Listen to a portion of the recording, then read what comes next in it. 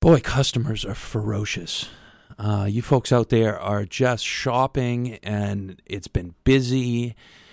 We've had a lot of questions coming into the garden center. Make sure, don't hesitate to call. You can call 775-1310 or 877-393-8255 if you've got a question.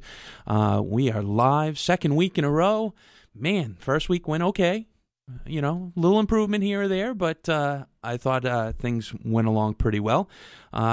This week we've got a lot going on, though.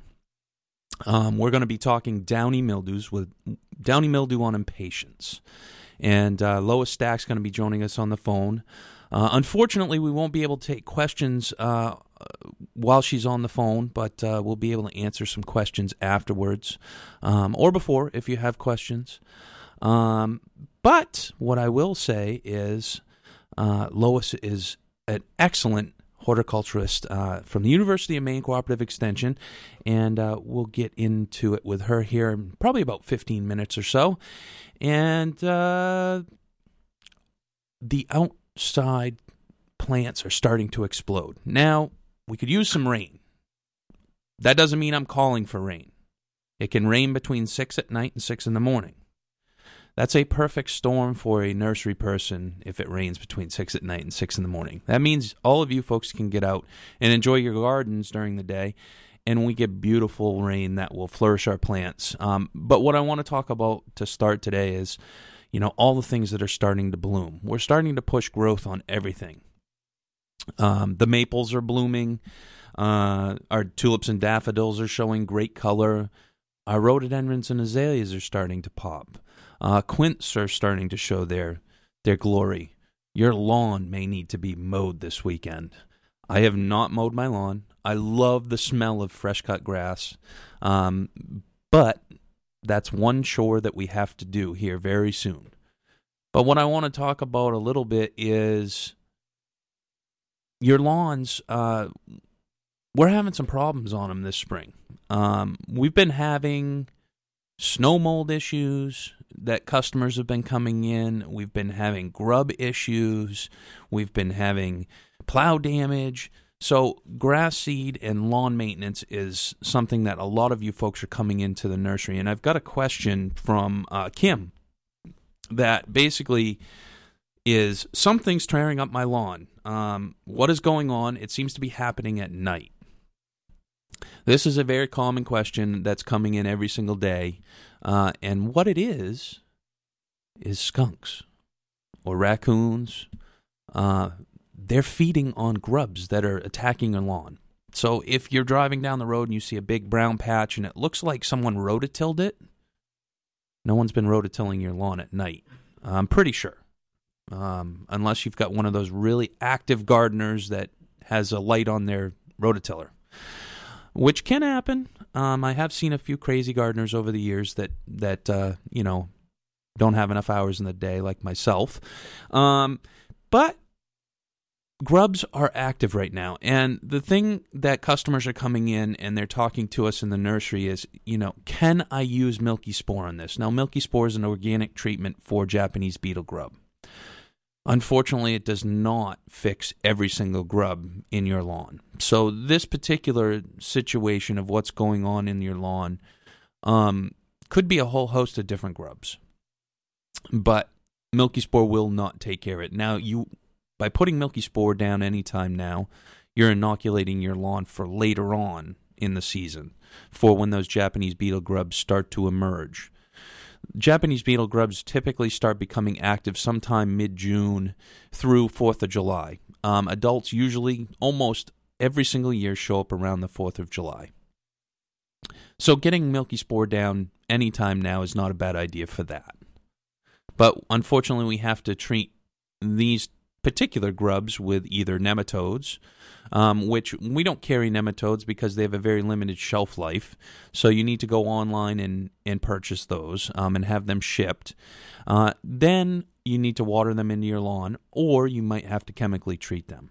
with a product like Grub Beater or 8 systemic granules or whatnot. I always recommend people, if they're treat as small a spot as you possibly need to. Grubs are not everywhere on your lawn. You don't need to do the whole lawn, but go maybe 10 feet beyond where the infestation is. That, to me, is being responsible. You're doing as little treatment as possible and taking care of the problem as quick as you possibly can. So certainly make sure and get out there, treat those lawns. It's not going to go away. Then when we start talking snow mold is something that, basically you'll have big patches of grass that are completely dead. They were dead as soon as the snow disappeared. It typically breeds in between the ice and the grass as we have the melting in the early spring. That is something that we need to treat with a fungicide, then reseed, and it's a little bit something that you will reoccur if you don't treat it most of the time. So I would definitely make sure you treat that as soon as possible. So your lawns are kind of under attack. I know that's going on because there's leagues of you coming into the garden center just asking about this day in and day out. So go out, inspect your lawn. While you're mowing, you probably may notice some of this. The skunks have been very active at night. So downy mildew. Let's talk a little bit about downy mildew. Lois Stack is going to be here joining us. And we also, in the second hour, have Andy Aiken from Proven Winners, which we'll be talking with Andy about what's new with Proven Winners, and we'll also be talking about what they're doing for replacements in their line to replace impatiens. Now, downy mildew doesn't affect all impatiens, so we'll talk a lot with Lois about what impatiens are affected and what aren't. We still are selling impatiens. I want to make that clear. This is not affecting everyone, but it is something that we need to pay attention to. And the crop of impatiens look amazing this year. We just put them on the bench. But today is Maine Nursery and Greenhouse Day. This is an event that our industry has been getting off the ground for, I think this is the 3rd or 4th season now. Time flies when you're having fun. But the event today is just like Maine Maple Sunday. That's what we're trying to do with this event. So our industry, the horticulture industry, the garden centers, the local garden centers here in Maine, today is Maine Nursery and Greenhouse Day. I can't stress how important that is. It's the first weekend in May every year. And there'll be fun events going on at many garden centers. We have not a bunch of special things going on. We just have a whole lot of beautiful stuff that's ready. But check the website out. Certainly many of the garden centers check their websites because I'm sure they've got different things going on. But Maine Nursery and Greenhouse Day, we fashioned after Maine Maple Sunday, so it's our day. You may not have heard about it due to the fact that we haven't been able to get a lot of press for it, so I'm trying to plug it as much as possible. But definitely get into your local garden center today, even if it's just for a walk. It's time. The annuals are out at Estabrooks. We are in full swing. We've been very busy the last couple of days shipping annuals to our Scarborough and Kennebunk store. We've got a lot of annuals and hanging baskets and stuff all ready to go. And so spring has sprung. If you look out the window, the trees are leafing out, the lawns are green, everybody's ready to go. The perennials are popping out of the ground. You can, at this point, probably see what plants have damage and need to be replaced or what perennials didn't come back. But now's the time to start planting some annuals also. So it's off to the races.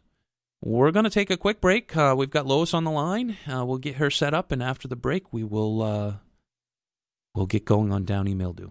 So we'll be back for more of The Joy of Gardening on News Talk WLOB.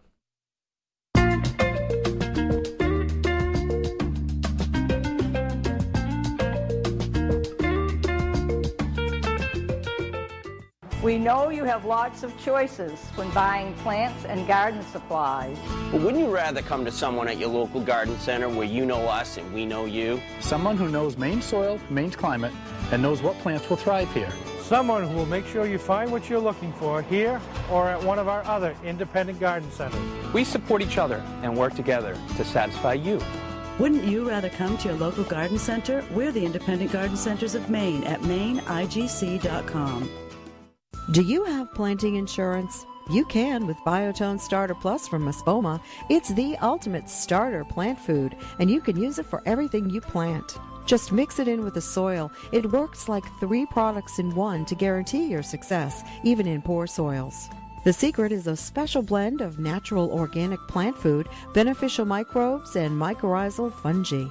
The result is that plants grow faster, roots grow deeper, and flowers and vegetables become more abundant. Maintain your plants with the Tones, a full line of organic plant foods including holly tone, plant tone, and rose tone. There's a tone for almost every tree, shrub, flower, or vegetable. Best of all, every Espoma product is safe for people, pets, and the environment. Look for Biotone Starter Plus at your local garden center and visit espoma.com/videos for product info and valuable gardening tips. Espoma, a natural in the garden since 1929.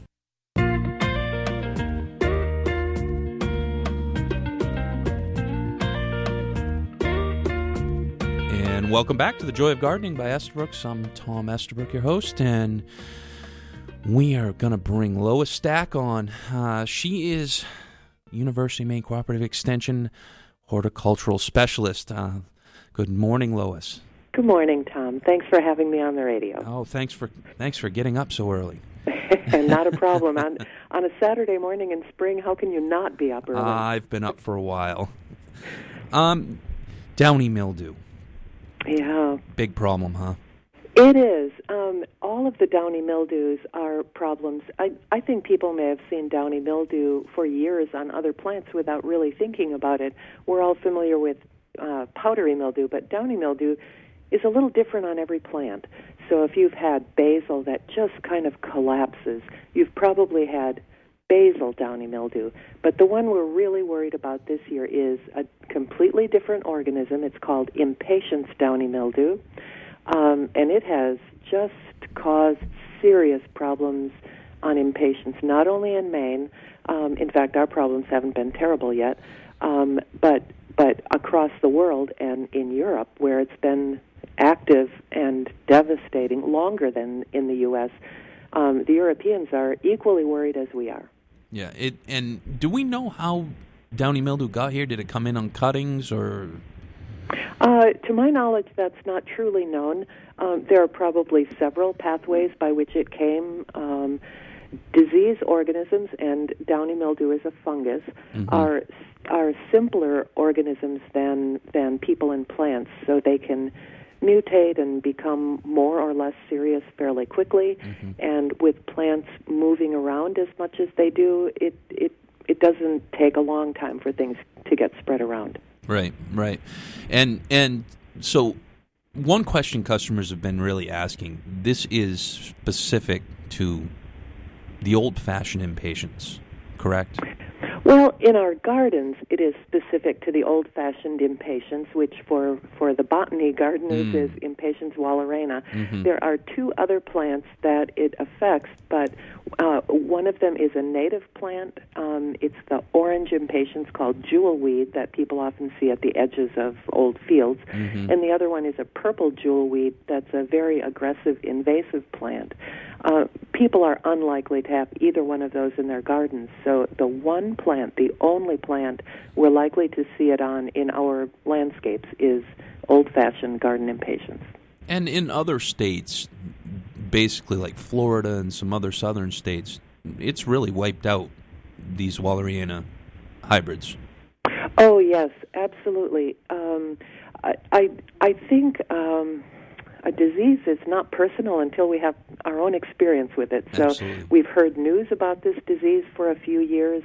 Europe has had it for 5+ years, and it's so serious in Europe that people are not growing impatiens, period. So it once it hits and really becomes established, it's just a devastating disease. And you're right, in the Southeast, it has just melted in patients. And with downy mildew on impatiens, if customers had it last year, I mean, how does it replicate? Does it stay in the soil? How does it move? It is such a new disease Right. after only a few years that we're not entirely sure that it will overwinter successfully here. A lot of that work is still being done. It's believed to overwinter in the north, but with plant materials moving around so much, it almost doesn't matter if it overwinters here because it will arrive. Fungi reproduce not by seeds, but by spores, which are very tiny dust-like structures that can move easily in the wind. Mm-hmm. I think everybody will remember the late blight problems of a couple of years ago, 2009, 2010, that were devastating on our tomatoes. Right. Whether people had it one year didn't necessarily determine whether they had it the next year. But that's actually a good case to call back to. If you remember in 2009, everybody was so worried about late blight on tomatoes and the potential for it on our potato crop. And in 2010, we didn't know what would happen, but that's the nature of plant diseases. It takes the disease plus the right plant to grow on plus the right environment. So it's somewhat unpredictable as to whether any disease, including impatiens downy mildew, will appear in one place or another. Absolutely.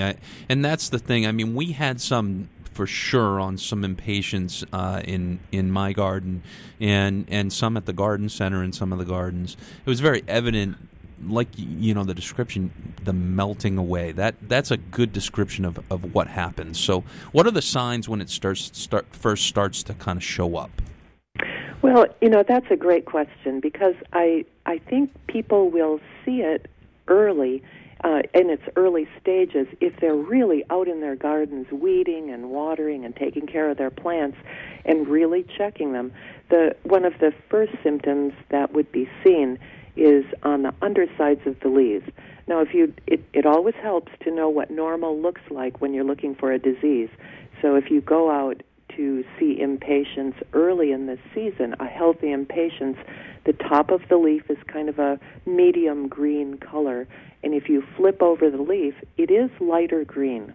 So it's good to establish a sense in your mind of what that lighter green is like, because when impatiens downy mildew strikes, the undersides of the leaves turn white.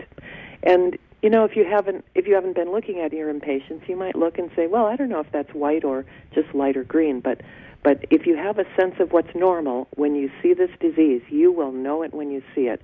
And I'm sure that you remember from last year that the undersides of the leaves just turned white. Mm.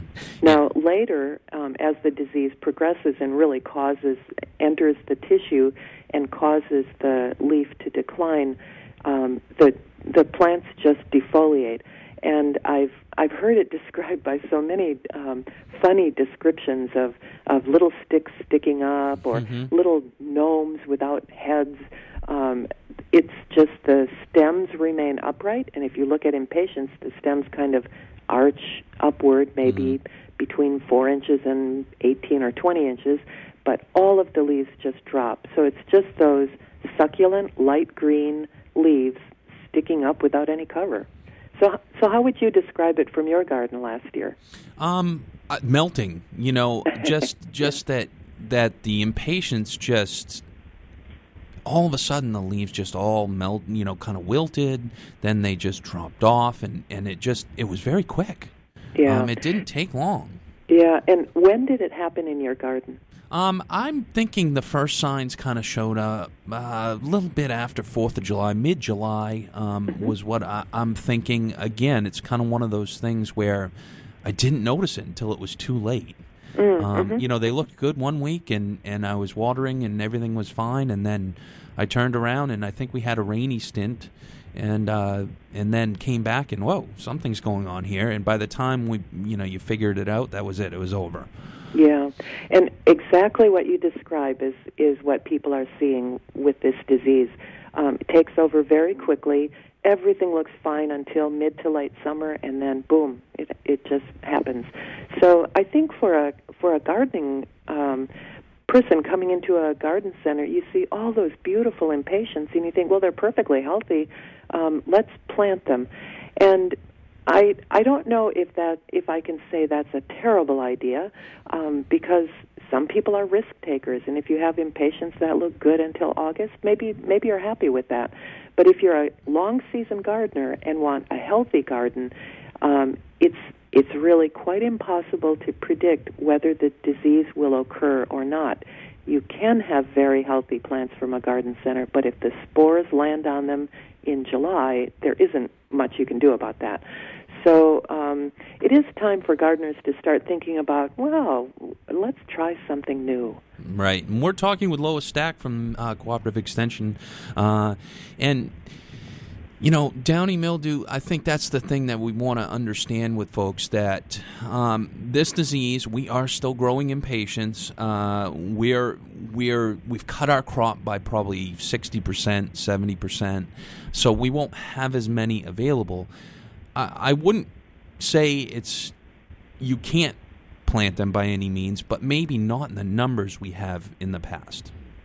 I think that's a great way to look at it.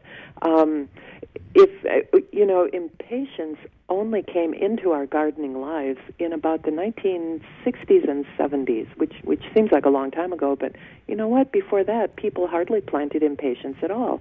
But once this wonderful plant appeared on the market, and it kept getting better. I mean, it drops its flowers. It doesn't produce seeds, or very few, so it's not a weed problem. It branches on its own. It has very few diseases, or at least historically. Many colors. It's self-cleaning. It's season-long color.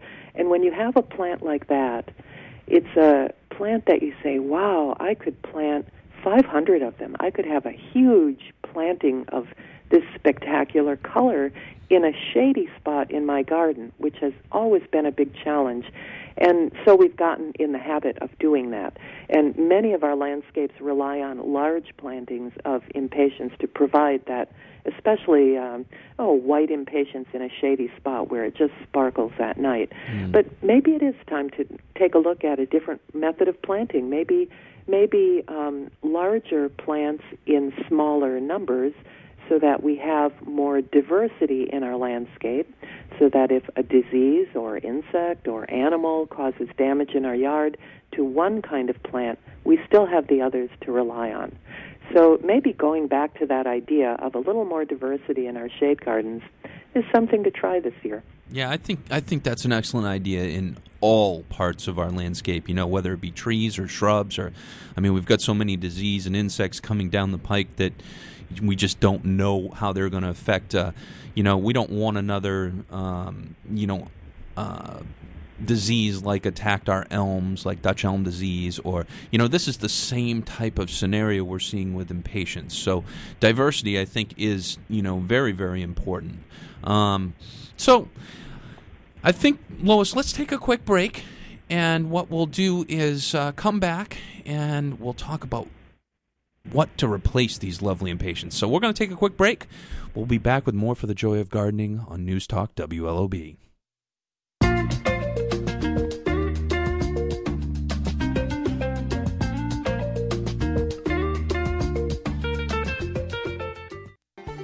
Regular old mulch leaving your plants wanting more? Casella Organics Nutrimulch is a superior mulch for improving any landscape. Made in Maine from aged native bark and Earthlife compost, its dark color and rich texture are ideal for perennials, ornamentals, trees, and shrubs. Earthlife Nutrimulch is nutrient stabilized with compost, so the bark doesn't compete with plants for nutrients. Visit CasellaOrganics.com or call 800-4-COMPOST for a source near you. The Maine gardening season can often feel like a race. With cool early spring weather, this year is shaping up to be more of a sprint. Thankfully, spring has finally arrived and Estabrooks is here to help.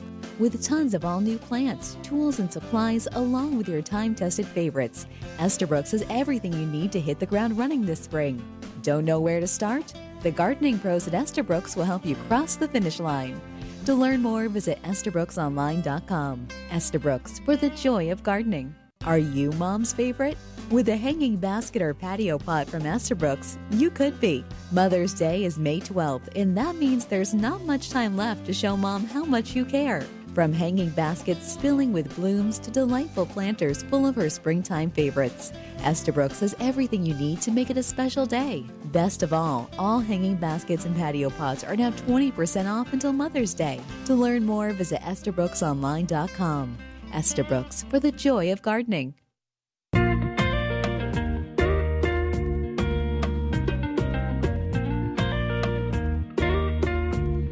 And welcome back to The Joy of Gardening by Estabrooks. I'm Tom Estabrook, and we have the fortunate situation to be talking with Lois Stack from University of Maine Cooperative Extension. Is that your right title? It is. Good right. job. It's kind of a long title, so... I do work for Cooperative Extension. We have offices throughout the state, and I work with all of them and with the green industry. So I work with people like Tom and nurseries and garden centers and arborists. And I have to say that I think Extension is a great place to call. It's kind of a first stop if you have a question about animals or plants or family health or small businesses. So give us a call. Absolutely. I think Extension is a huge part. I don't think they get anywhere near enough support from our state government and or our folks out there. They're just a huge benefit for our industry and all kind of industries in the agricultural realm. So, Lois, let's talk a little downy mildew. We're talking that today. Big problem on impatiens. Let's talk about some replacements, though, because, if we take away impatiens, boy, there's a big hole in the landscape. Yes, there is. And I think it's worth noting that most of our landscapes have more shade the longer we have them because our trees grow up. Mm-hmm. So we might start with a landscape with a few small trees and a lot of sunny spots, but over time our shade areas grow. So it is a really important part of our home landscapes.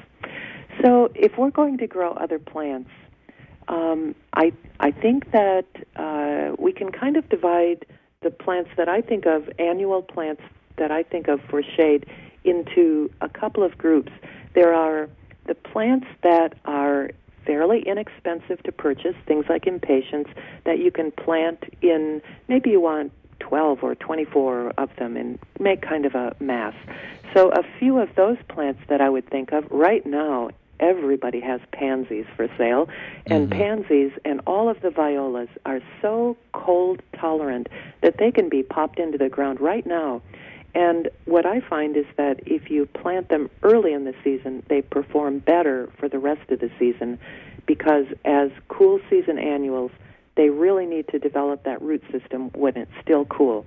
So if you're planning on pansies and violas, get them soon, get them in the ground, get them established, and you'll get a far better reward for the rest of the season. Yeah, and this weather is just amazing because we're having nice warm days and really cool nights. So, they will root very well.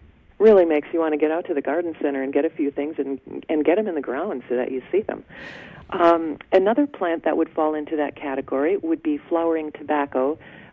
Flowering tobaccos are any place from about 10 inches to 3 feet. Some of them are very fragrant.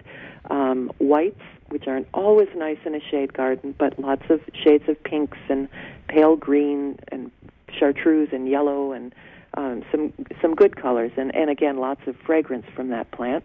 Another plant that's small and comes in 4-packs or 6-packs that you can get several in one purchase would be sweet alyssum.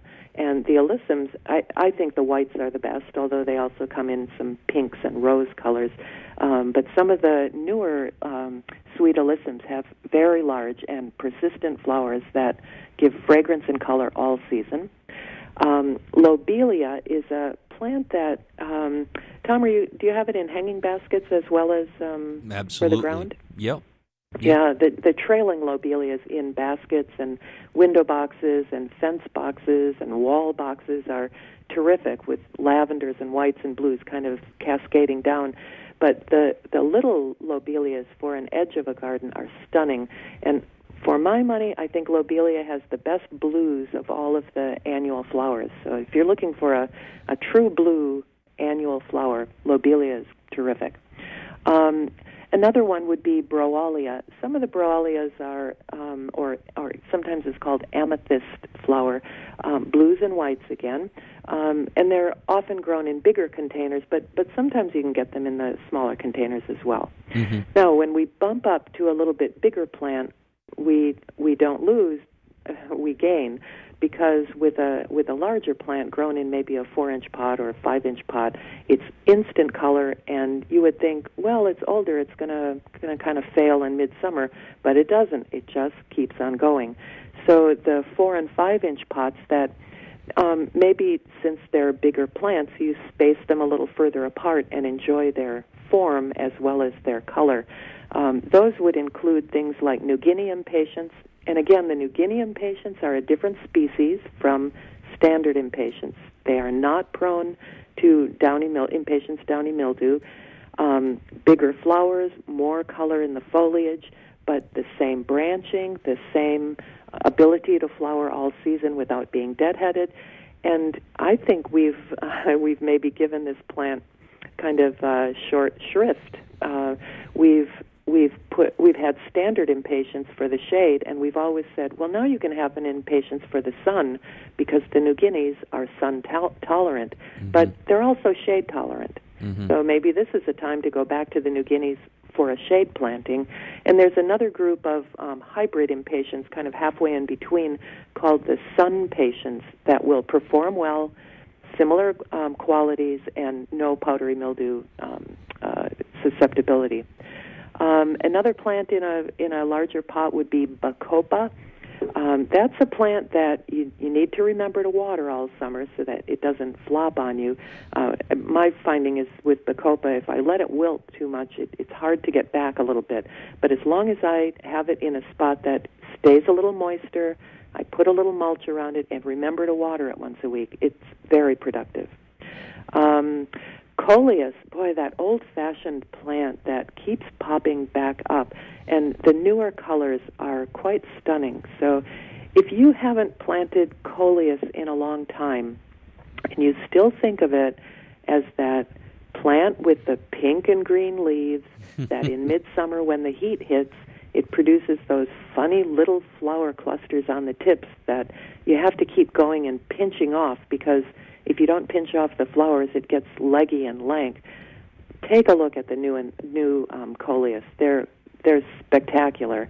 They are very, very slow to flower.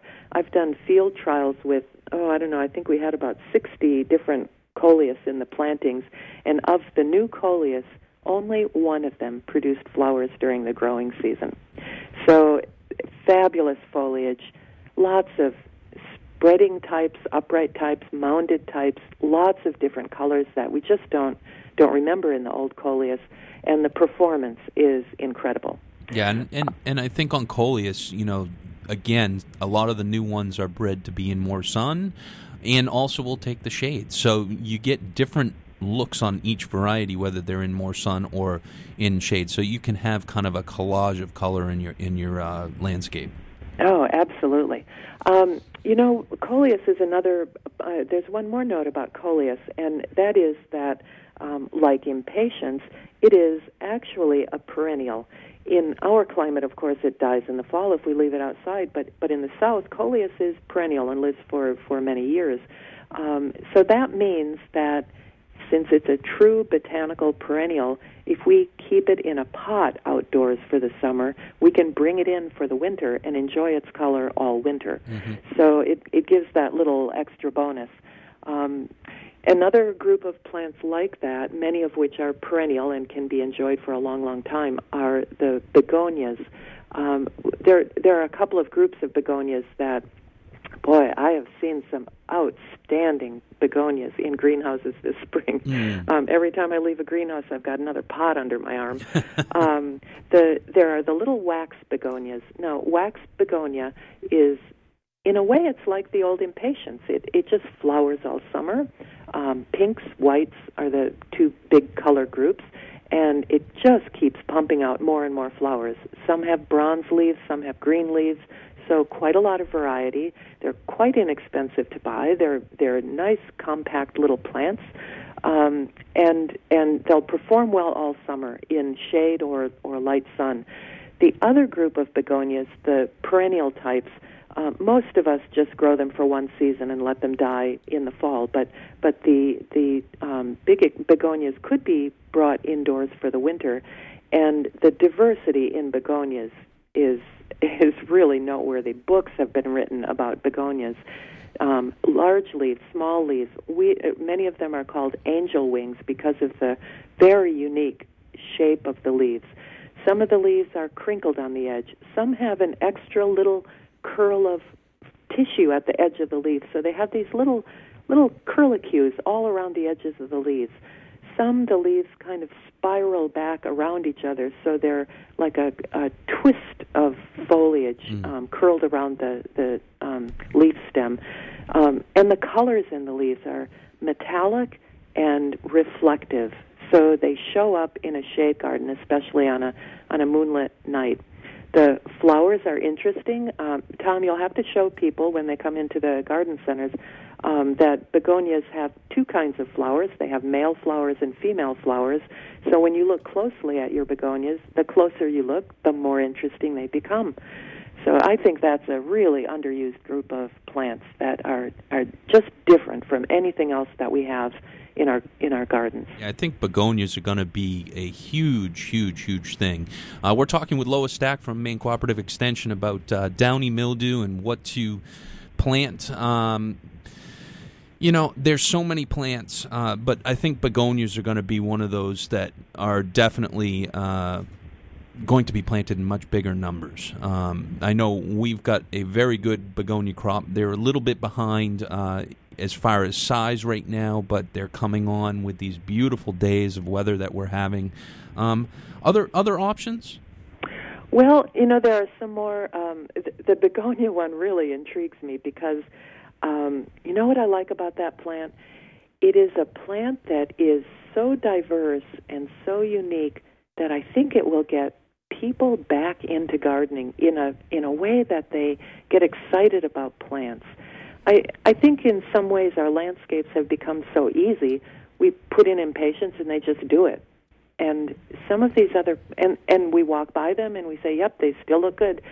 And they do, but they look the same every day. The begonias are different. They'll change over the course of the year. They'll get to be their characteristic shape. They'll produce both the male and female flowers, which are definitely both showy, but different on the plant. Mm-hmm. As the plant matures, the leaf shape really takes over, and you'll see the development of those patterns and different shapes and twists in the leaves. And it's something that's going to make us look at the begonias every day, not just as we pass by, but we're going to stop and say, wow, look what's happening to it now. So I'm really excited about that group of plants. I think I see a whole new group of little gardeners coming along with all the kids that are going to see these plants and say, wow, that it looks different from how it looked a week ago. Yeah. Another plant that I think we have not grown, or two groups of plants that we haven't grown as much as maybe we could, are plants that are so special. They might be a real focal point in the shade garden, maybe in containers, so that kind of sets them apart and makes people really look at them. I mean, the point of our gardens is to have people look. So absolutely. One of those groups is Calla, C-A-L-L-A. If we go to a really elegant garden or a really elegant wedding, sometimes the bride carries a bouquet of just a few callas. There's such a beautiful form, that funnel form with the point on it. It's in the same family as Jack in the Pulpit. So that similar tubular shape of a flower in a very creamy white or a pale or even a dark pink. They're beautiful flowers. Yeah, can be brought indoors for cut flowers. calla lilies, right? Is that what you're talking about? Yes, Yeah. calla, or calla lilies, sometimes they're called, yes. And I think that's a spectacular plant. It is a plant that you would want to put in a place that has nice, even moisture to keep it going for the whole summer, but definitely an exotic, tropical-looking plant for the shade garden. Yeah, we find it mostly in pot crops now, kind of for Easter or yes, time frame. They're limitedly available in the garden centers. Would you say? I would, and I think that when we go to the garden center, we have to explore the whole garden center. Sometimes you'll see callas not as forced plants in a pot, but as a tuber that you plant in the garden and have it come up. So look around a little bit for that one, but you will find it in some places. And another plant that is in the same family but quite different is caladium.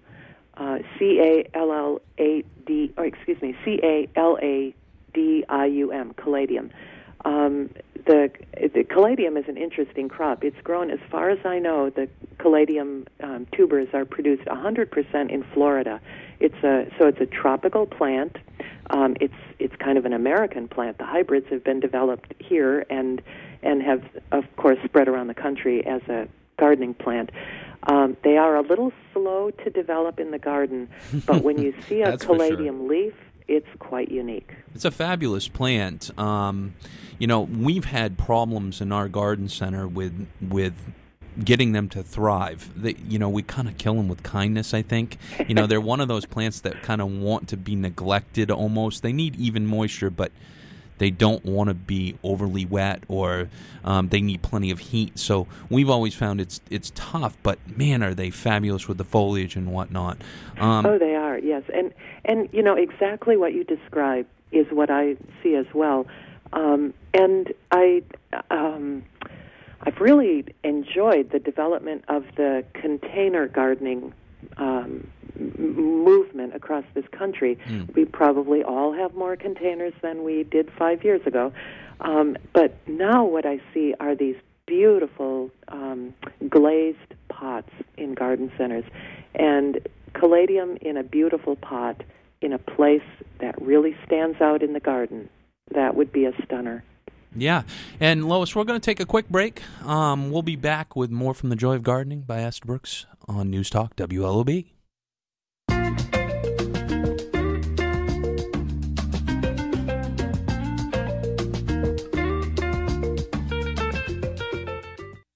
You may not know it, but most lawn fertilizers actually spread chemicals and pesticides across your entire lawn. Until now, that's been the history of lawn care products. It's also why Espoma has developed an affordable, all-natural lawn program that is safe for kids and pets. The program consists of 4 organic fertilizers that are specifically formulated to keep your lawn green.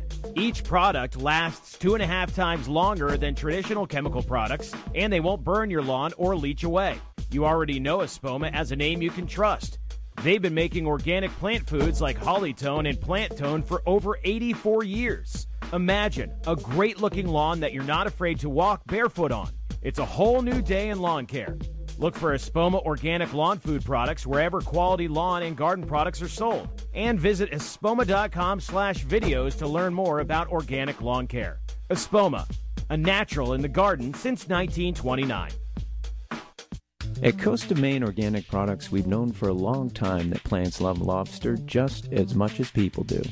It's one of the reasons we started composting marine residuals back in 1996. And although we've had great success in getting gardeners and their plants hooked on lobster throughout New England, the Mid-Atlantic, and Midwest, the heart and soul of what we do is here in Maine. Plants love lobster because the calcium and chitin in the lobster shells break down in the composting process and become plant-ready food that help to make your plants strong and healthy. And of course, the plants don't use any butter, so they're even healthier.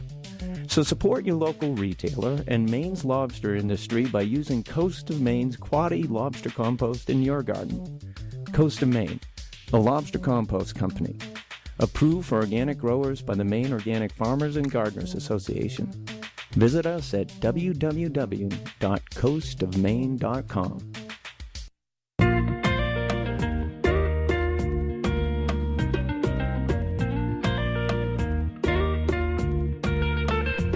And welcome back to the Joy of Gardening by Estabrooks. I'm Tom Estabrook, and we are joined by Lois Stack, Maine Cooperative Extension horticultural specialist. Did I do well that time?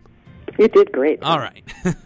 So downy mildew, we've been talking replacements. We've basically gone over everything from bacopas to coleus to begonias to bromelias, New Guinea impatiens, all kinds of good stuff.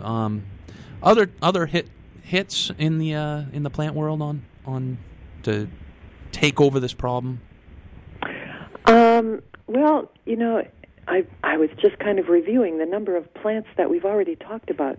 There's quite a list, isn't there? Absolutely. I mean, I think that's what customers have to understand is they're not limited. Absolutely. It's our gardens can change, and it's time. It's time to make that change. Like you were saying, impatiens have been a crutch in our shady gardens for so long, and it is a plant that is really easy for every gardener. Whether you're an experienced gardener or someone just starting out, impatiens have been one of those things where you can just go, grab a tray, plant them, fertilize them a few times, they grow, they look great, no deadheading, no care. We might have to do a little bit more work with some of these plants. We might, but isn't that the point? I mean, we're in Maine, and it's summer is coming. It's such a nice time to be out, and really, some people have big gardens and spend lots and lots of time in it. But people who have a small garden and just want it to be easy, it's still nice to get out just for an hour on Saturday morning and do a little cleanup and enjoy the flowers. And it doesn't have to be work. It can be a pleasurable thing. Absolutely. I think with gardening, you shouldn't really look at it as work. It should be enjoyable.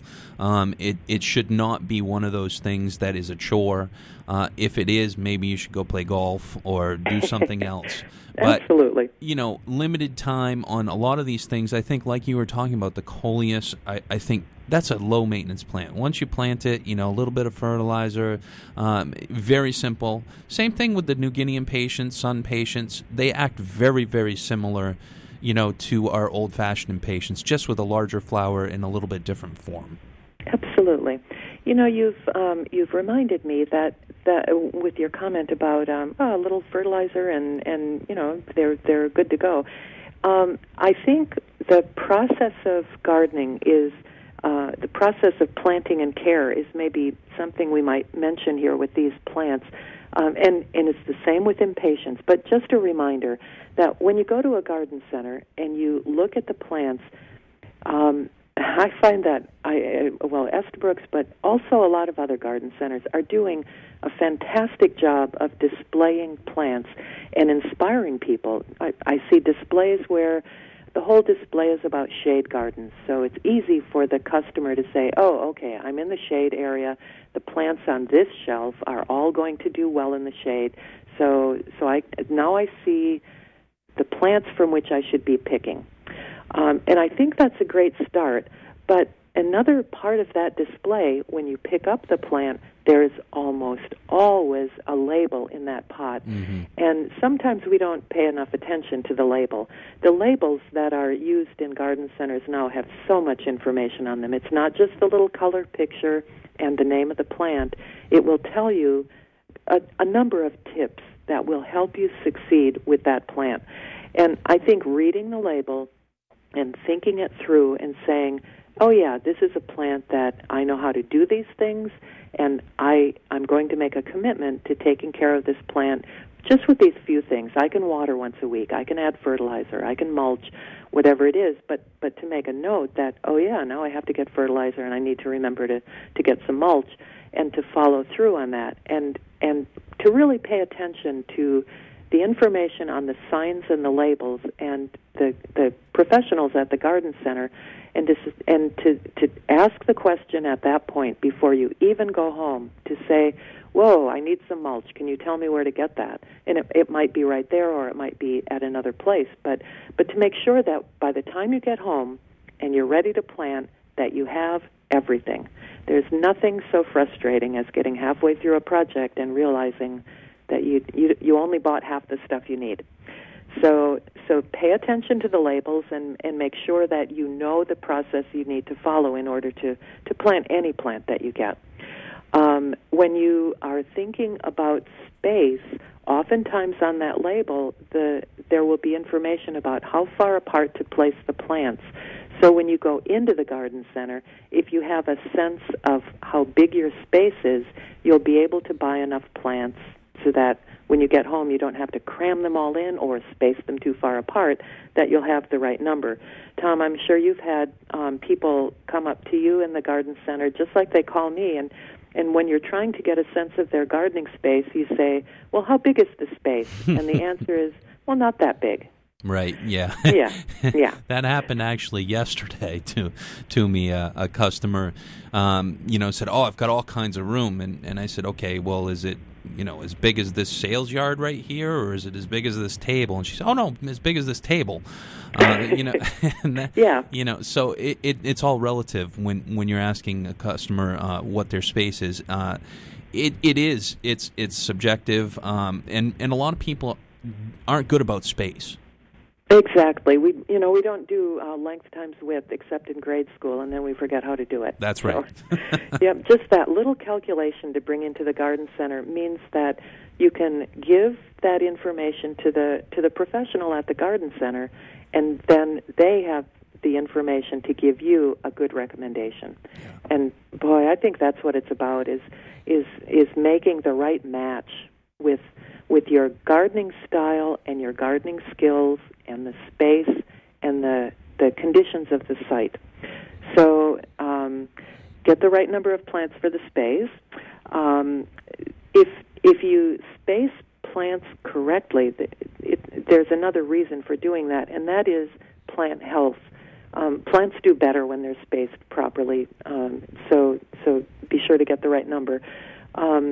After you've planted, if you give the plants, any plants, annuals, perennials, trees, shrubs, whatever it is, if you give them a week or two to root in, and during that time really pay attention to the water, you'll probably water the day you plant and the next morning and probably the next day and maybe the next day or maybe 2 days after that. Gradually you can lengthen out the time between waterings to the point where you probably shouldn't be watering more than once a week during the summer. But getting that root system off to a really good start and then applying the mulch to protect that water and preserve it in the soil is a good idea to. And we'll be back for more of The Joy of Gardening on News Talk WLOB. Oh, and goodbye, Lois. Thank you so much. We had to wrap up there live. We'll be back with more from The Joy of Gardening on News Talk WLOB.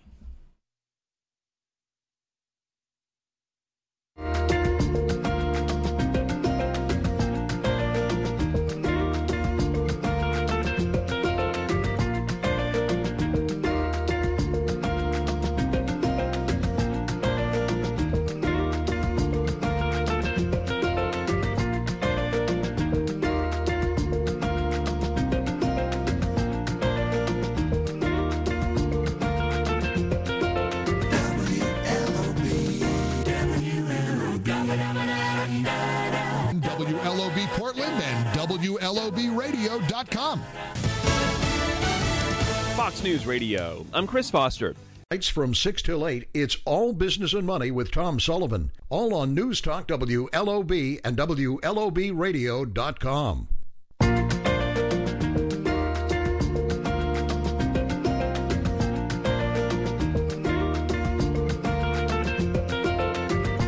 And welcome back to The Joy of Gardening by Estabrook. I'm Tom Estabrook, and this is second hour live. Second hour. First show, 2 hours. Wow. Kind of got a little mixed up on the transition there. It's new, I'm going to mess up a few times. But I want to thank Lois Stack. She is just a wealth of knowledge. I think that was really helpful. I know I learned a lot about downy mildew and just how to kind of look and see what might happen. A couple things I want to talk about is, We can use some systemic fungicides also for downy mildew. A couple of them are Mancozeb and Infuse. We have them on the shelf, so if you want to use them as a preventative when you plant, you can also do that. I also am recommending we use a lot of these types of impatiens that are going to have downy mildew issues. We're going to put them in containers, because we change the soil out every single year, and we also can sterilize the pots, and we get them up off of splashing soil. Now, let's face it, the spore can be moved around by wind and water and all types of environmental conditions. But I think downy mildew's here to stay. It's not going to go away. So we're going to bring in the professionals from Proven Winners. And we've got Andy Aiken here in the studio. Andy, welcome. Thank you, Tom. And what is your exact title? Is it sales manager? I'm sales manager up at Pleasant View Gardens. Oh, right. And Pleasant View is where? We're in Loudon, New Hampshire, and we have a second facility in Pembroke, New Hampshire, right outside the Concord area. And you guys are one of our biggest suppliers of liners, which we grow on. And what you'll see is a lot of our Proven Winner product is in our Estabrooks pot this year. That's kind of a change we've made. We've put it in the pot to tell you that we're growing it. So it's growing right in our Yarmouth store. We ship it to all 3 of our stores. That's a change. You normally would see Proven Winners in their nice logoed white pot, correct? That's correct. Look for the white pot. That's right. But at Estabrooks, you're going to see it in our logo pot. And you'll also see some of the white pots because we can't produce everything, and we do buy some finished product from Andy over at Pleasant View. So tell us about the grand scope of Pleasant View, because it's a big place. It is a big place. We are... We have 2 facilities, a total of 10 acres under glass, all modern greenhouses, and we also have another 20 acres of field production that we do right outside. So it's a big operation. There's 2 parts to the business. The first part is we sell the infant plants to people like yourself, Tom, that grow them on to finish them off. And then we'll grow our own finished product that we can ship to the independent garden centers up here all over New England. We're actually the biggest FedEx customer in New Hampshire because we box so many of those little plants up and ship them from New England. But we have customers as far as Colorado and down through Florida with the infant plants. Wow, that's amazing. And how many millions of those do you do? We do about 30 million a year. Think about that, folks. 30 million plants. And that's just one grower. I mean, the small plant industry, it's amazing how many plants over this country are produced every year. And, we're just a small fish in the sea producing, but the folks at Pleasant View do a great job. So if you have a question about Proven Winners and would like to call in, you can call 775-1310 or 877-393-8255.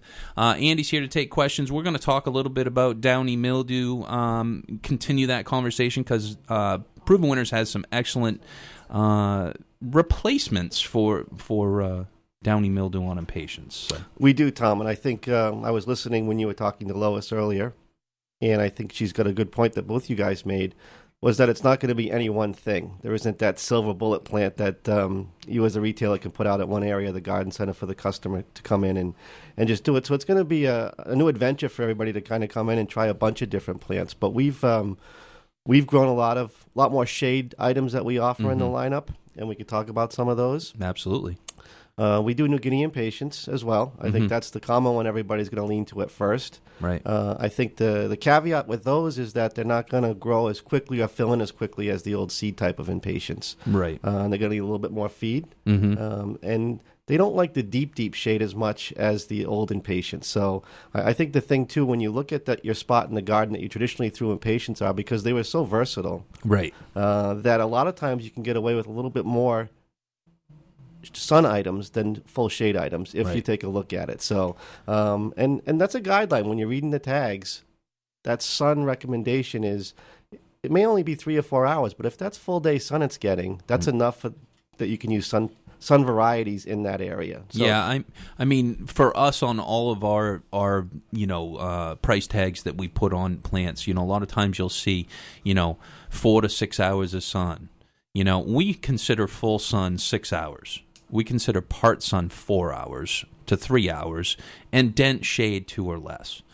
So people think of all day sun, and if you've got 4 hours of hot sun in the middle of the day, you can grow a full sun plant no problem. You sure can. Sure can. And I think they'll actually perform a lot better, won't they? Yeah, I think a lot of times is when they're in that baking sun from 9 in the morning till 7 at night, it's very difficult to keep up with the watering and nutritional needs in that sort of setting. So I think a lot of plants will do better if they get a little protection at some point during the day. Especially the summer. I mean, any time we can take a little bit of the heat off of some of these plants in the summer months, it makes a huge difference with them flowering right till fall. That's correct. So other than New Guineas, what are we talking? I mean, I think you're right. I think that's going to be a big staple. With New Guineas, you got to put in a lot more, more plants, and the cost is a big difference. It sure is. Yeah. So we're looking for other items that can really cover it. I know you mentioned sun patience as well. We're offering them under the Proven Selections line this year, and I think the other two big ones for coverage are the begonias, and we offer two that are really kind of new. If you haven't looked at begonias, are the Big Series. And then the Whopper series, which is similar. The Whoppers tend to be a little bit bigger. Yeah. And I love those plants. They're extremely tough. They will work in deep shade, and they'll work in full sun as well. So it's a type of plant you can come in and you as the retailer can just say, yes. Can I plant it here? Yes. Will it flower here? Yes. So it's one of my favorite new plants as far as that goes. Limited in color ranges is the only thing that we're all struggling with, is to replace some of those really hot, bright colors that you're used to seeing in the impatient lineup. Yeah, on the big begonias, we've been carrying them and the Whoppers for, I think, 3 seasons, and they have been unbelievable growers. But it's tough because people are used to wax begonias, these little itty bitty muffins in the ground, and they kind of can tend to look like ducks in a row. And you see them a lot in mass plantings. But these Whoppers and big begonias, you can put 3 or 5 of them in, and they're going to get probably 18 to 24 inches at least. And just flower, no deadheading, very easy, low maintenance, and like you said, both ways, sun or shade, and just a really, really attractive plant. They tend not to look like a lot in the pot.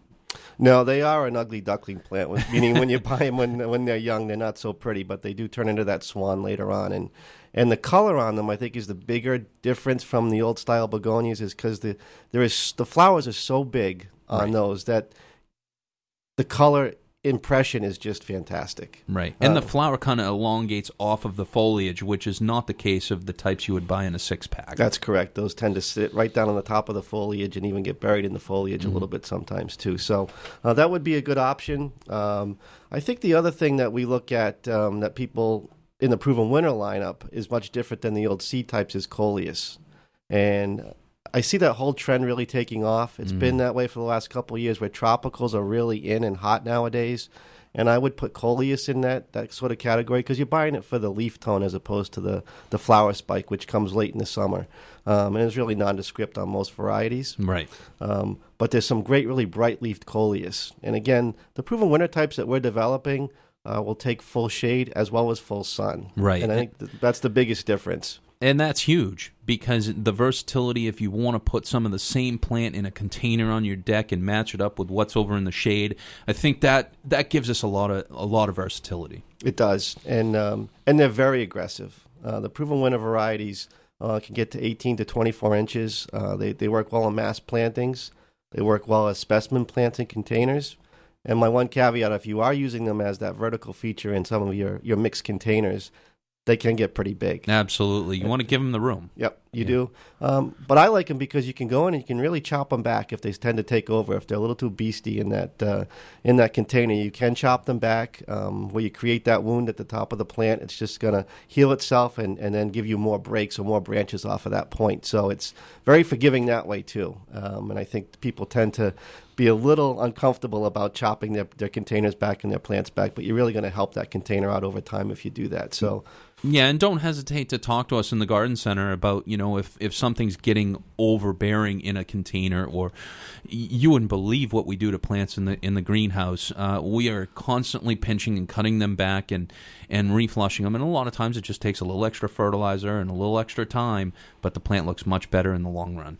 Well, I know I do that too. I know at home when I'm going to have a family gathering or something, about a week to 10 days before that happens, I'll go in and kind of cut everything back and give it a really strong feed, and so it flushes out perfectly kind of when everybody shows up. And then I say, yeah, it always looks like this. Every day it's this beautiful. That's kind of how it works at my house too. I think sometimes some containers might get refreshed before a big event or a bunch of people coming over. So, we're not perfect either here, folks.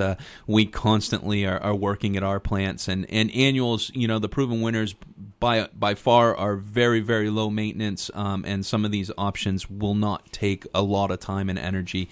These are just kind of tips. That's correct. And I think what makes proven winners different for people that don't know is we breed most of them to be sterile. Mm-hmm. So the traditional seed annual, if it goes to flower and you don't pick that dead flower off, throws a seed. Right. And once it throws enough seed, it will stop flowering. So you can feed it, pinch it, do whatever you want to it. Once it's produced enough seed, it's really done its traditional life cycle. Right. So by making ours not be able to throw seed, we've tricked them. So they continue to flower much longer. They're going to want to feed more. But that's why you can get that performance from early spring right through the fall with the proven winner varieties. Yeah, we see that, time and time again. We can cut proven winners back. We can do many different things, but we don't have to pick, and that when you look at the time and energy that you have to put into some of these things, if you're not wanting to spend hours in your garden, a lot of these varieties, that just makes it so much easier. Yeah, a lot of them, from Super Tunias to the Super Bell's Calibrachoa, the Verbenas, because there's no seed heads, that flowers just dry up and tend to fall off on their own. So really eliminates a lot of that deadheading work out there that you traditionally did with other annuals. So talk to me about other replacements for impatiens. The lobelias that we offer is a really good option. People have used them in the sun, and they will do okay as long as you're very good about your watering. But I think they do much better through the heat of the summer in the shade. We offer different shades of blues, lavenders, and whites, and that's a nice filler plant that we can use in containers. Makes a nice edger in the border. But really, a great option for your shade containers to be able to fill in all that airy space. Yeah, I think lobelias are going to be huge. They come in whites, pinks, lavenders. There's been a huge variety explosion of lobelia, and they come in more upright types. They come in more spreading types, trailing types. So, lobelia are going to be one of those things. And I think Lois made a good point, too. She said it's the truest blue in the garden, and I do believe that, but we also have different colors now, which is kind of nice. So lobelias are going to be one of those things that are going to be more low to the ground. We're not going to get a lot of height, so those would be in the front of the garden. We're going to probably take a quick break now. We'll come back and we'll talk more with Andy about other options, things that might get larger and whatnot. But you're listening to For the Joy of Gardening by Estabrooks on News Talk WLOB.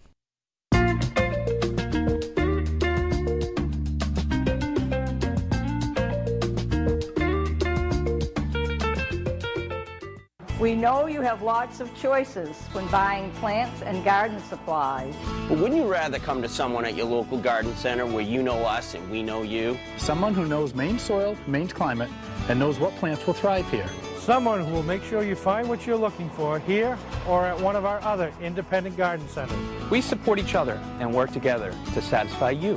Wouldn't you rather come to your local garden center? We're the Independent Garden Centers of Maine at maineigc.com. Do you have planting insurance? You can with Biotone Starter Plus from Maspoma. It's the ultimate starter plant food, and you can use it for everything you plant. Just mix it in with the soil. It works like 3 products in one to guarantee your success, even in poor soils. The secret is a special blend of natural organic plant food, beneficial microbes, and mycorrhizal fungi. The result is that plants grow faster, roots grow deeper, and flowers and vegetables become more abundant. Maintain your plants with the Tones, a full line of organic plant foods including holly tone, plant tone, and rose tone. There's a tone for almost every tree, shrub, flower, or vegetable. Best of all, every Espoma product is safe for people, pets, and the environment. Look for Biotone Starter Plus at your local garden center and visit espoma.com/videos for product info and valuable gardening tips. Espoma, a natural in the garden since 1929.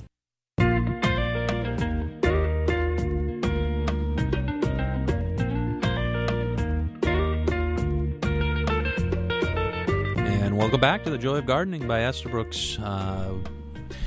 We're sitting here with Andy Aiken from Pleasant View and Proven Winners, and we're talking replacements for downy mildew impatient problems. We're also going to talk about some new varieties coming up. But if you have a question for Andy or myself, give us a call at 775-1310 or 877-393-8255. We're here to answer questions on anything. It doesn't necessarily have to be about downy mildew or impatience or Proven Winners.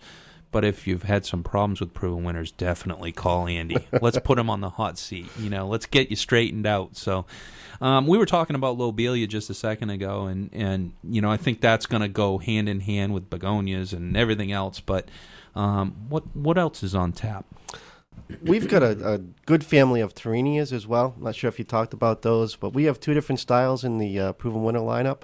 The Catalina series are more mounding and a little bit more upright, and some really nice bicolors. One of my favorites is Grape, and it's a bicolor purple and yellow. And anything that's bright in the shade will really make things pop, and you can use it to contrast and pull the colors or textures out of your plants that you have in that container area of the garden. So I love anything bright like that. So yeah, yellow, my favorite color. Yeah. But there's nice blues, pinks, and whites in the Catalinas as well. And then slightly different habit are the Summer Wave Torinias. We have a few different colors in those as well, but those are more prostrate. Make a great ground cover if you're going to use them in the border. Or cascading out of window boxes and containers. Very aggressive. And I like them, too, because if you have that area under maple trees where those roots are really high and tight, you can almost scratch the waves into the top of the soil. They don't have to be buried way deep, and they'll catch and they'll take off and cover that area. And they kind of root in, right? They do. Yeah. Yep, they'll throw that next branch out and root down from there. So it really will kind of creep out of that shade area and really make a nice matte ground cover with blues, deep purples as well. Underused plant, in my opinion. Yes, I think all these shade items are going to get a second look now. Yeah, we've been so focused on impatience that, a lot of these things, we don't have huge numbers in the garden center, and no one really ever typically does. I think we've all upped the inventory a little bit on those, but we're all waiting to see what's going to be the hot plant too, I think. Yeah, I think it's going to be a couple of years for all of us. I know as wholesale growers we struggled, and we had conversations with people like yourself starting from last spring at this time as to what was going to happen. And certainly I don't think people maybe understand as much as the impact up here in Maine. But talking to customers, seeing it down from Connecticut, Long Island, New Jersey, Cape Cod, where most of every planting of impatiens was just wiped out, and it happens very, very quickly. So we don't know. We can't guarantee it will or won't happen, but it's coming this way, and there's no doubt it's going to be something we'll have to deal with. So all of these options will be good. But yeah, I'm with you. It's going to be really interesting to see what people turn to, what they like, and what they reach for as a replacement. Yeah, I guess my big suggestion for folks is try a bunch of things this year. Don't go in and try to replace your planting of impatiens you normally did, with one or two things. Let's try 6, 8, 10 different things, and see what works in your conditions. And then, next year. And the other part to that is that there may not be the inventory to walk in and buy 200 pots of one particular item on one particular day. It's not the same animals that we're used to with buying 6-packs and big trays of 48 plants, and you throw 6 of them on the cart and away you go. Well, if someone comes in to see you for those kind of volumes, you just give me a call, Tom. We'll get them over to you the next day. I think we probably have most people covered anyways. We grow a few plants, but, we just don't know what's going to be hot. That's correct. Yeah. That's correct. So, and I'm going to throw another one at you that's a little surprising, and the owner of our company, the Huntington brothers, and the family's been around for about 35 years up in New Hampshire now, but 2 brothers run the business, and one's passion, Jeff's passion, is creating and establishing our display gardens that we use for all of our evaluation and as a kind of a showpiece in the summertime for customers to come up and see new plants and everything. And we've got a big shade structure up there that's built, and underneath that, he used the Illusion series of sweet potato vines. And I don't think people think of those as being able to sustain and do well under the shade, but that particular one is an upright kind of mounding habit, not your traditional Marguerite, which is going to be 40 feet long and run off with the neighbor's kids by the end of the summer. This is more mounded, very controlled, and comes in a nice chartreuse color and a deep purple color as well. Right. So emerald lace and midnight lace. And that's one, I think, to come in and feature. And if you guys display that in with your other shade items, I love it because you can bounce those magentas and blues of the Terranias and the pinks of your New Guinea impatiens off that chartreuse color especially. Really makes it pop and brightens that shade area. So that's one that traditionally people wouldn't think of that I'd recommend everybody try because it's very forgiving. It is a sweet potato vine, and it's going to be tough in the landscape. It grows and grows, and that's the nice part. I agree with you. Sweet potato vine is on our list, and you can also pick up our list of what we're recommending on our website at estabrooksonline.com/impatience, and we have all the recommendations there. It's something you can pull up on our website. We'll also have handouts in the garden center. But sweet potato vine, I put on that list last week, and I think it's one of those plants that in amassing. And with shade, we're going to have to kind of rethink things a little bit. We're going to have some texture items in there, like the coleus, like the apomia or the potato vine. That shows off all the other colors, and we're not used to doing that at this point. No, and I think that's a great point. So, and especially that chartreuse color or whites. Another one I would throw at you, which I think everybody is familiar with but may not realize does equally well in the shade, is Diamond Frost Euphorbia. And that's a very happy plant. It's just a spray almost like a baby's breath, but just covered in white flowers all year long. Very forgiving with water, and if you're not the best maintainer of plants, one I would suggest is a good choice for you because it's going to perform well no matter what kind of care it really gets. Yeah, don't put it in a wet spot. No. It likes to be on the dry side. More often than not in the garden center for us is making sure people don't overwater it. Yes. And when you put it in a container, if you're putting it with, water lovers like lobelia or bacopa or something, it doesn't perform well. No, that's very true. But one of my favorite containers I did a few years ago in full shade, it was on the north side of my house, never even saw any sun, was Diamond Frost with a pink nonstop begonia planted in the middle of it. And that pink flower would stick its head out through that spray of white. It was spectacular all year long, and got to the point where the begonia was laid over because it needed water, but you can always bring those back. Right. But the Diamond Frost never showed any susceptibility to being dried out. So those kind of combinations, again, I think are great. And I just want to reiterate your point about massing. I think when we try to get our shade garden to really pop as opposed to sprinkling little bits of impatiens everywhere, I think if we concentrate in one area and really make a big pop of color, that's going to help to brighten those areas as opposed to trying to do the whole border with some color. I think bigger whacks of bright colors are going to really show. And that's kind of a good topic. A lot of these plants that Proven Winners have bred, you need maybe one plant comparative to 6 of a seed type to get the same impact. That's very true. Yes, I think read the spreads on the back of the tags, but I know, and as a general rule, probably a 2-foot radius from where you plant that 1 4-inch pot, you're going to get that kind of coverage. Right. So they're very aggressive. So a little does go a long way. So, it's not the same thing as when you go to plant your impatiens and you put them every 6 inches and you really mass them in very, very tightly. The 4-inch, vegetative production type material like Proven Winners has been bred for less plants, but when you mass them up and put 3 or 5 of them, you can get a 6x6 or an 8x8 area completely covered by 4th of July, looking beautiful. It really comes down to water and fertilizer, right? That's exactly right. I mean, we at Proven Winners, we're breeding for garden performance. A lot of our competition breeds for pack or pot performance, meaning it's easier for the growers to grow it, and that's what they select their varieties for. when we were first started out, we really aggravated a lot of the growers because the plants are so aggressive. It's hard to keep them under control in the greenhouse environment. I think we've all learned how to do that, and we've done things to help improve the success and the look of them when they're young as well. Absolutely. But there's still, the main thing that we do at Proven Winners is select for that garden performance. So a little does go a long way. And I think if I leave your audience with nothing else today, it's really the feeding. And the Proven Winners are going to love to feed a lot more than you're accustomed to anything else if you haven't tried them. You see the beautiful pictures in the magazines and on the website and some of the huge hanging baskets and containers when you go into Estabrooks to kind of inspire you. And that's done with feed. And I think people might be scared about some of the feed levels we pour on Super Tunias, for instance, are the heaviest feeders. And I recommend almost never watering with clear water with those. We are constantly on feed, just so you folks know. With our production, we use a light feed all the time. Sometimes we bump it up and we have a heavy feed.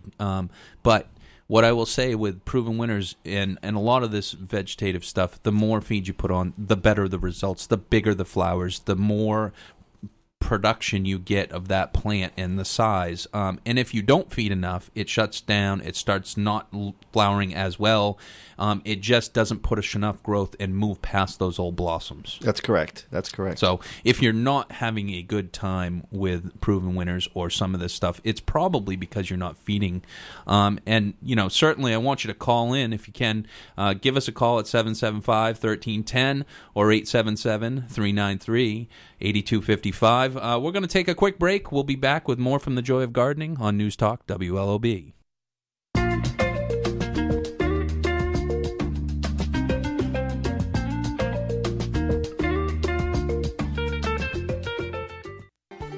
Regular old mulch leaving your plants wanting more? Casella Organics Nutrimulch is a superior mulch for improving any landscape. Made in Maine from aged native bark and Earthlife compost, its dark color and rich texture are ideal for perennials, ornamentals, trees, and shrubs. Earthlife Nutrimulch is nutrient stabilized with compost, so the bark doesn't compete with plants for nutrients. Visit CasellaOrganics.com or call 800-4-COMPOST for a source near you. The Maine gardening season can often feel like a race. With cool early spring weather, this year is shaping up to be more of a sprint. Thankfully, spring has finally arrived and Estabrooks is here to help. With tons of all new plants, tools, and supplies, along with your time-tested favorites, Estabrooks has everything you need to hit the ground running this spring. Don't know where to start? The gardening pros at Estabrooks will help you cross the finish line. To learn more, visit EstabrooksOnline.com. Estabrooks, for the joy of gardening. Are you mom's favorite? With a hanging basket or patio pot from Estabrooks, you could be. Mother's Day is May 12th, and that means there's not much time left to show mom how much you care. From hanging baskets spilling with blooms to delightful planters full of her springtime favorites, Estabrooks has everything you need to make it a special day. Best of all hanging baskets and patio pots are now 20% off until Mother's Day. To learn more, visit EstabrooksOnline.com. Estabrooks, for the joy of gardening.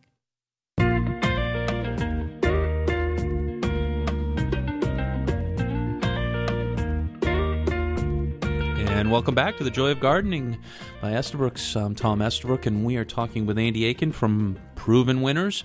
And if you'd like to call and have a question, it's 775-1310 or 877-393-8255. We'd love to hear from you. I know you're out there, so don't hesitate to call about anything. We're here talking about replacements for impatiens, and we're going to also probably talk a little bit about new varieties, too, because I know Proven Winners always is coming out with new stuff, but I know you've got more. You got to have more.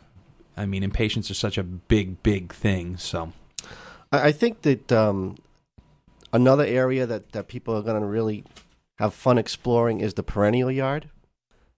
And I think for a lot of us traditional annual people, that's been kind of the dark side. I know 25 years ago, that's where all the action was in the perennial yard. And then with the advent of Proven Winners and other great vegetative annuals, I think that that color area has really been what's been driving the excitement in the garden center. Mm-hmm. But I think it's time to take a look back into the perennial yard, especially for your containers.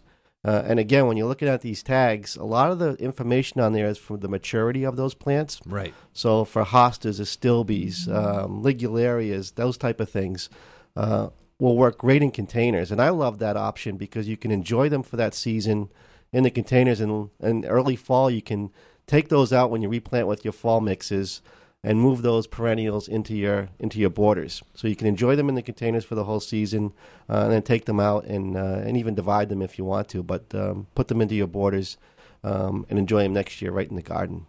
Yeah. So there's great options, great colors, great themes, and a trick that I recommend when I do talks at garden centers and in container gardening is perennials.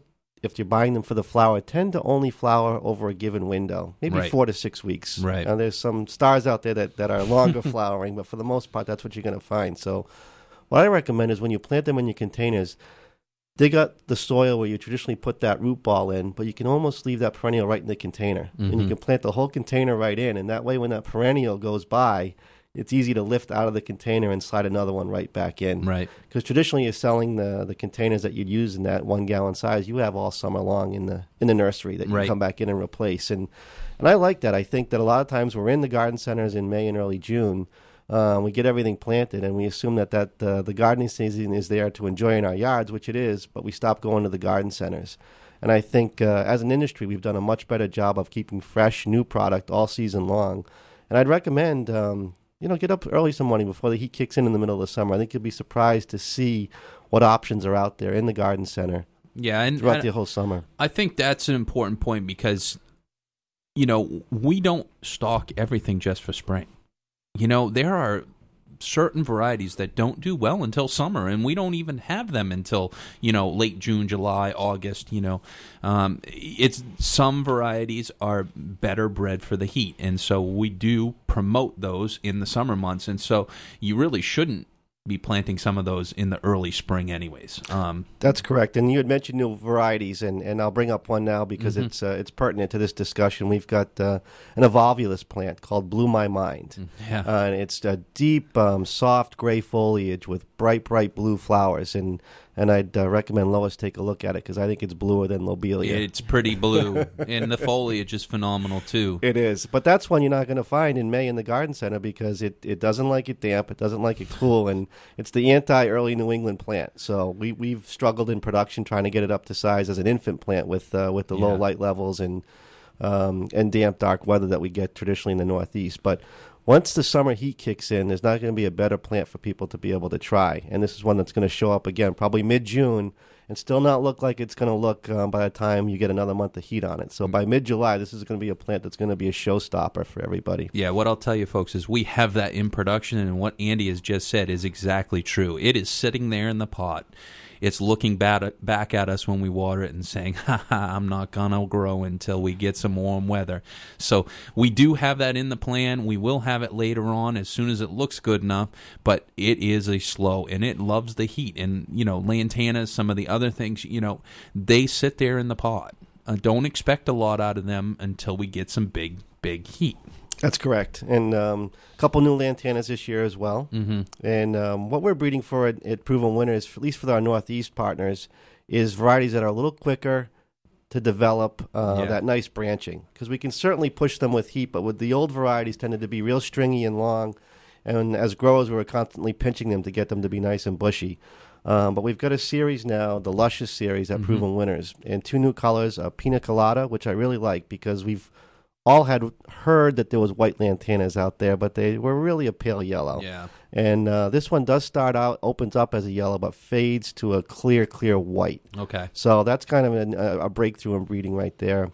And then we've got Berry Blend, which is just a beautiful mix of yellows and pinks and oranges on the same flower. Oh, cool. So that's going to be a good one to look for as well. But again, 2 more heat lovers that, again, when you walk in now to buy them, not going to look all that great in that 4.5-inch pot, but have a little faith. Yeah, they just never look like they should, and once we get to say mid-June and we start getting some really good temperatures, all of those things just start to pop, and then they really start to sell for us. But you probably won't see a lot at our garden center on the bench early, in May, because they just don't look good enough for us to feel comfortable putting them out there for you.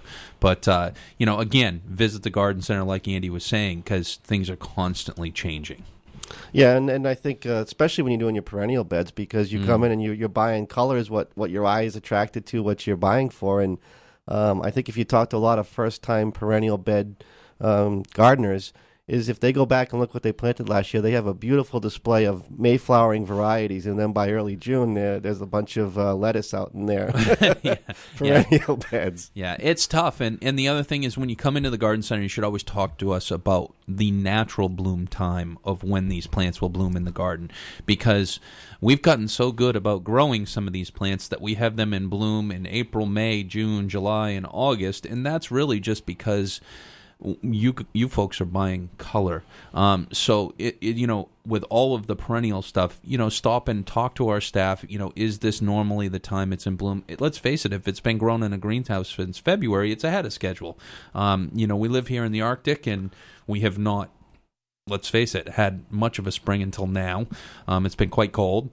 And now it's time to plant annuals, plant perennials, plant trees and shrubs. Everything's starting to bloom. Roses are ready. It's time to go. It is time to go. So you can see the forsythia popping everywhere, and it is time to go. Yeah. So another great variety, Tom, that has kind of been the buzz of the industry is the lemon slice calibrachoa. I know you guys have a lot of that growing in the greenhouse, and how's that shaping up for you? It's looking good. I mean, the one thing I will say about lemon slice is if you step back about 15 feet, it looks like a yellow. It does. But boy, when you come up, it's got those nice white veinations in the flower, gives a lot of texture. I think, container gardens are going to be phenomenal. Hanging baskets, a real nice splash and a mixed combo. Just a really nice plant. Yeah, and I just echo that point. I do think it's an intimate plant, so as a mass planting in the border, it will be pretty, it will look nice, but it's going to have that more of a straight yellow appearance. But when you get up close to it, it really pulls you in. The contrast of the white striping on that yellow flower is just amazing. Yeah, I think it's a winner for sure. Yep. And then another one I would categorize that way, that same kind of intimate plant, is people may remember pretty much Picasso as a petunia. And I remember that one. Yeah. We still carry it. It's still a good plant. Yeah, it's a novelty type plant. It was really one of the more wild type of super petunias that we introduced. And tough it was for a grower. Tough for a grower. Yep. And a novel one, but really kind of a more of a species type of plant, very sticky, very difficult to kind of use in containers because of that mix, but a fun one, and really did well in sales because people really were attracted to that. Something different. Yep. We love something different. But this year we are introducing Picasso in pink.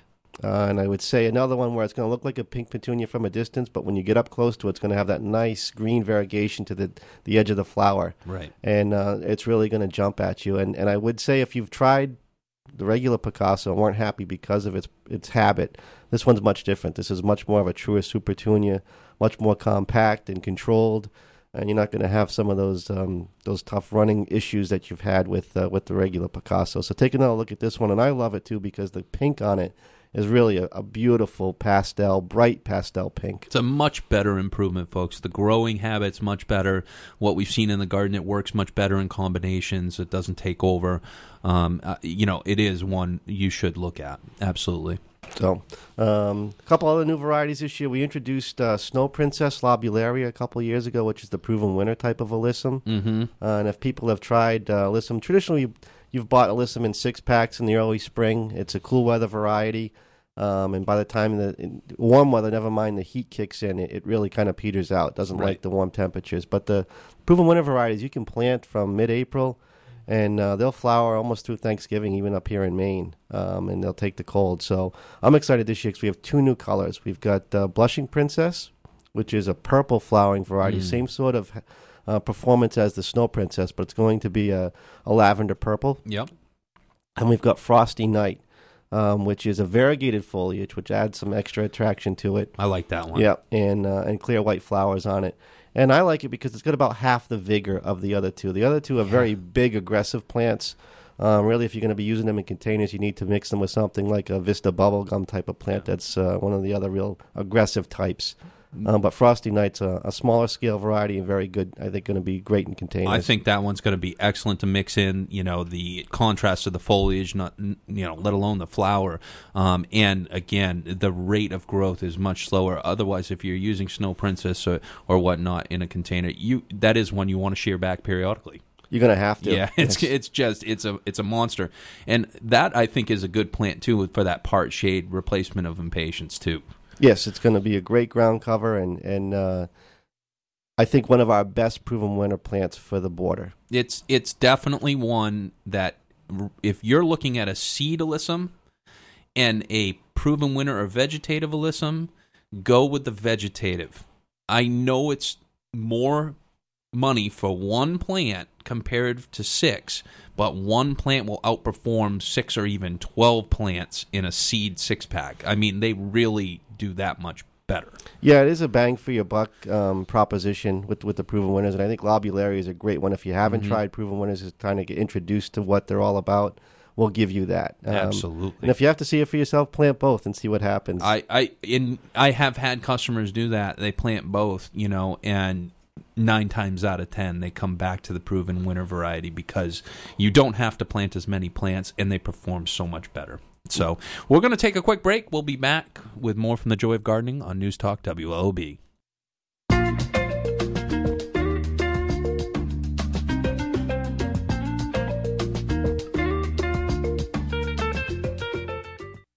You may not know it, but most lawn fertilizers actually spread chemicals and pesticides across your entire lawn.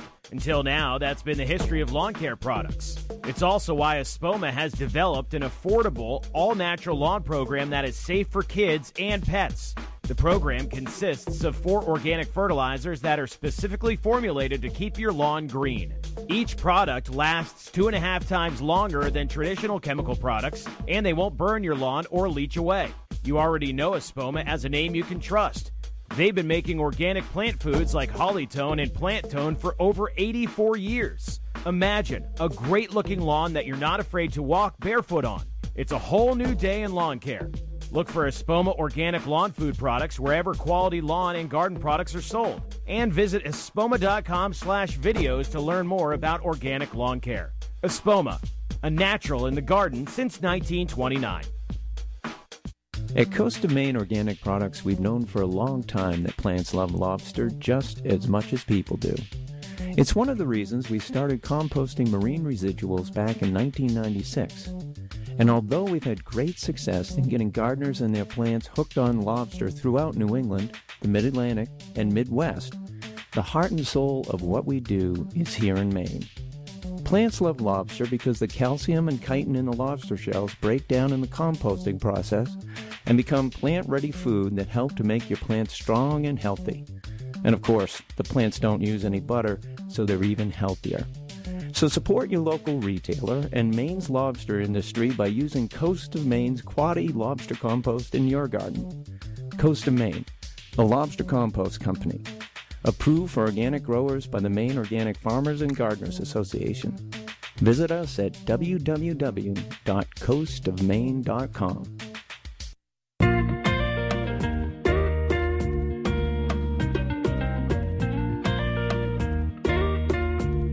And welcome back to the Joy of Gardening by Estabrooks. We're talking with Andy Aiken from Pleasant View Gardens and Proven Winners. And if you have a question and want to call in, it's 775-1310 or 877-393-8255. We've been talking about all kinds of new stuff, and over the years, Proven Winners has come out with so many different things. What else is exciting? Well, I think the biggest increase in an item that we introduced a couple of years ago in sales it's not an individual variety, Tom. Right. It's we've been doing these we call them foolproof containers, but they're mixed liners. So what I mean by that is 3 different varieties in the same liner. It's transplanted, and we're using them to make hanging baskets as growers. But the biggest area I've seen that people have gotten so excited about is we're putting one in like a 6.5-inch or 8-inch pot. Yep. And it's a pre-made mini container. And with that Proven Winter vigor in those plants, you can take that one 6.5-inch or 8-inch pot and drop it right into your 12-inch, 14-inch ceramic container that you may have bought last year, Right. and have instant color, instant results. So it does two things. For that gardener who's short on time, soccer games, baseball games, everything they're running in, they can come in and really in a matter of a few minutes pick out a color scheme they like and be able to grab a few trays of those and go home and plant up and be done very easily. Right. I also think it's been great for that younger, newer consumer who doesn't know. Right. It's like walking into the department store and know you need an outfit but don't know what you want, and then you see the mannequin there and you go, I like that, and you Right. put the outfit together from that. These are pre-made, so you can kind of come in, and what we've done is taken the guesswork out of it by putting these varieties we know are going to grow well together in that container. So it's taking that out, and you can mix and match, and 2 in a window box, 1 in that patio pot out front. You can use them in the garden. You can use them to make hanging baskets. So we've seen huge excitement around that because it's really made it so much easier with the different combinations. And what traditionally had been just pastels, I think we were all in the pinks, blues, silvers ranges. What I've seen the last couple of years is just an explosion of purples and oranges and reds together, combinations that even 4 or 5 years ago people wouldn't even think about doing. Yeah, hot colors. We're putting together. I think the season's short up here. People, things are still tough out there for people, but I think that hot, bright color, they want some excitement, and to be home around the garden, those colors have really taken off. We've definitely seen that. We grow a lot of these in hanging baskets for you folks, different combinations of these multi-liner type, liners that we buy from Andy. And man, the combos are just getting better and better. What I'll say is that is an area we have expanded tremendously in our hanging basket line. A lot of people will take a 10-inch hanging basket, pop the hanger off, pop the hanger out, throw it in a big 14 or 16-inch pot, and bam, they're done. Yes. And, for $20 or $25, if you had to buy all those 4-inch pots, buy all of the materials, the extra soil, all of that, it's a wash by far. It is. And you've got the nice, fortunate situation that we have grown this basket that's nice and big, and you put it in the pot and you almost look finished that day. Yeah, I think that that's the culture nowadays, and people want to just and it's more decorating than gardening, which is great. And I think as an industry, we've done a good job of trying to address that. So these do that, and it allows it to make it a fun, easier experience. I know that I've been in the garden center with you, and you mentioned gloves, digging a hole, and a little sweat, and people's eyes roll in the back of their head. So this will avoid that kind of issue. So we're excited about those. Some of the more traditional varieties that are my favorites, I think we could touch on a few of those, is Vista Bubblegum. Yes, good grower. Excellent grower, very vigorous, bright pink petunia. A little goes a long way. 1 or 2 in a whiskey barrel is going to be more than enough. Yep. They're that aggressive. They'll get to be almost waist high. So it's not something that you're going to want to use in mixed containers unless it's with something like a lobularia, something that's higher on that aggressiveness standpoint. Right. But just a great, will flower all season long, stands up to the weather, and does very well. Yeah. We talked about Diamond Frost. That's another one of my favorites. For the garden, towards the back of the border, we do Senorita Rosalita. I love that plant. It's a Cleome. And we've put the proven winner spin on it by making it thornless, and seedless. Anyone that's done the traditional Cleomes, you'll find them in your garden for years to come because that seed spreads so much. But these won't throw seed. One pot will get to be about 2 to 3 feet wide, 2 to 3 feet tall, covered in flowers all year long. And I love it because it doesn't get those dirty ankles, doesn't brown out at the bottom by the soil level. And will last into October up here with great color. It's almost like a mini shrub. Right. And we've added a sister plant this year, Senorita Blanca, which is a pale lavender, almost a white. Same height, same performance on it, but contrasts very well. And with a dark leaf coleus in the garden, boy, it's spectacular. Yeah, that'd be a nice combo, or even a container, right? Yes, again, I think with those two Cleomes, they're going to be more of a specimen plant. So I always get the new plants for next year, and I had tried that one at home, put it in the center of a container with planted some other varieties around the base, and went away for 3 or 4 days and came back, and the Cleome had pushed the other plants right out of the pot, basically. Didn't fare so well, yeah. It didn't. Yeah. They definitely are water lovers, for sure, with the Cleome. They really need the water in the feed, and I don't think we can stress enough the feed factor. Yeah, especially that one. I've seen it, too, where you'll see it's real spindly, real small, and people aren't happy with it, and that's just a difference of that extra water and certainly the feed. And let's just kind of hammer that point home together with the proven winners. You buy them, you spend a lot on them, you make the investment, you want the performance you see on TV and in the magazines, and that's just from feed. If you feed them, they will perform. They're bred to do that. Absolutely. The blue goo, that's what I like to say. Mix it up, hook it up to the hose however you need to. It's definitely one that I would recommend. You need to consistently feed, folks, and I'm talking about the high nitrogen fertilizer like a Miracle Grow or Peters or Proven Winners has a fertilizer also, but you need a liquid heavy feed for a lot of these vegetative to perform very well. Especially in your containers, Tom, because you get some of those summer rainstorms where you get that heavy downpour, and you may have just fertilized that morning, but all that fertilizer in those containers has now been washed completely out the bottom of that container. So in your beds, they're going to have a little bit more leeway there, but certainly in your containers, those hanging baskets, they're going to burn right through that fertilizer very quickly. All right. Well, we want to thank Andy Haken from Pleasant View. Hope we have you on again here in the near future. Love to, Tom. It's annual time. It is. Okay, I want to make sure everybody understands that, and we're going to switch over to the tip of the week. And the tip of the week this week is brought to you by the Maine Landscape and Nursery Association, or MELNA.org. And it's that time of year. It's time of year to get out there, start planting your annuals, perennials, trees, shrubs. The nurseries have the best variety at this point. And today is Maine Nursery and Greenhouse Day.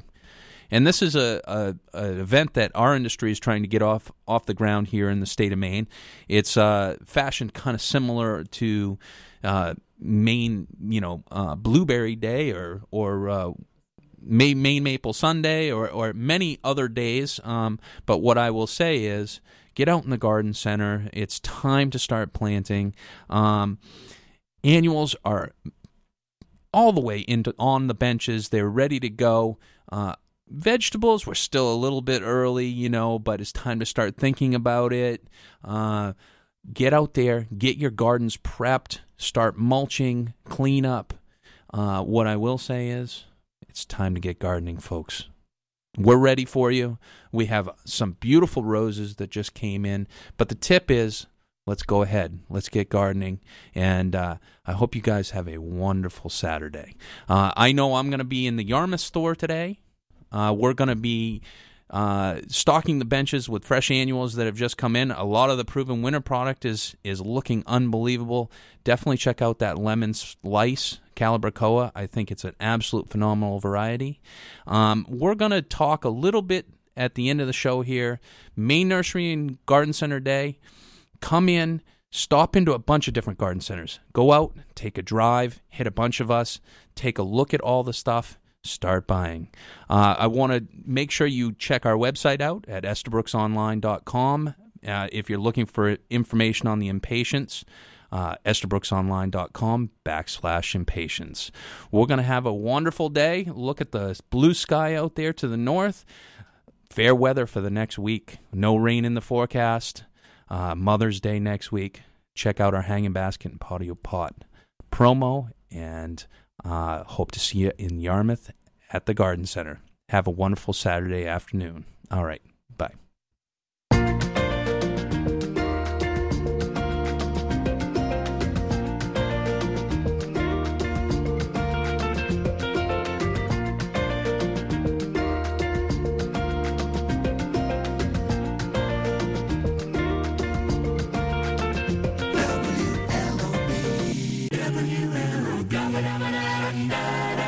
WLOB Portland and WLOBradio.com. Fox News Radio. I'm Chris Foster.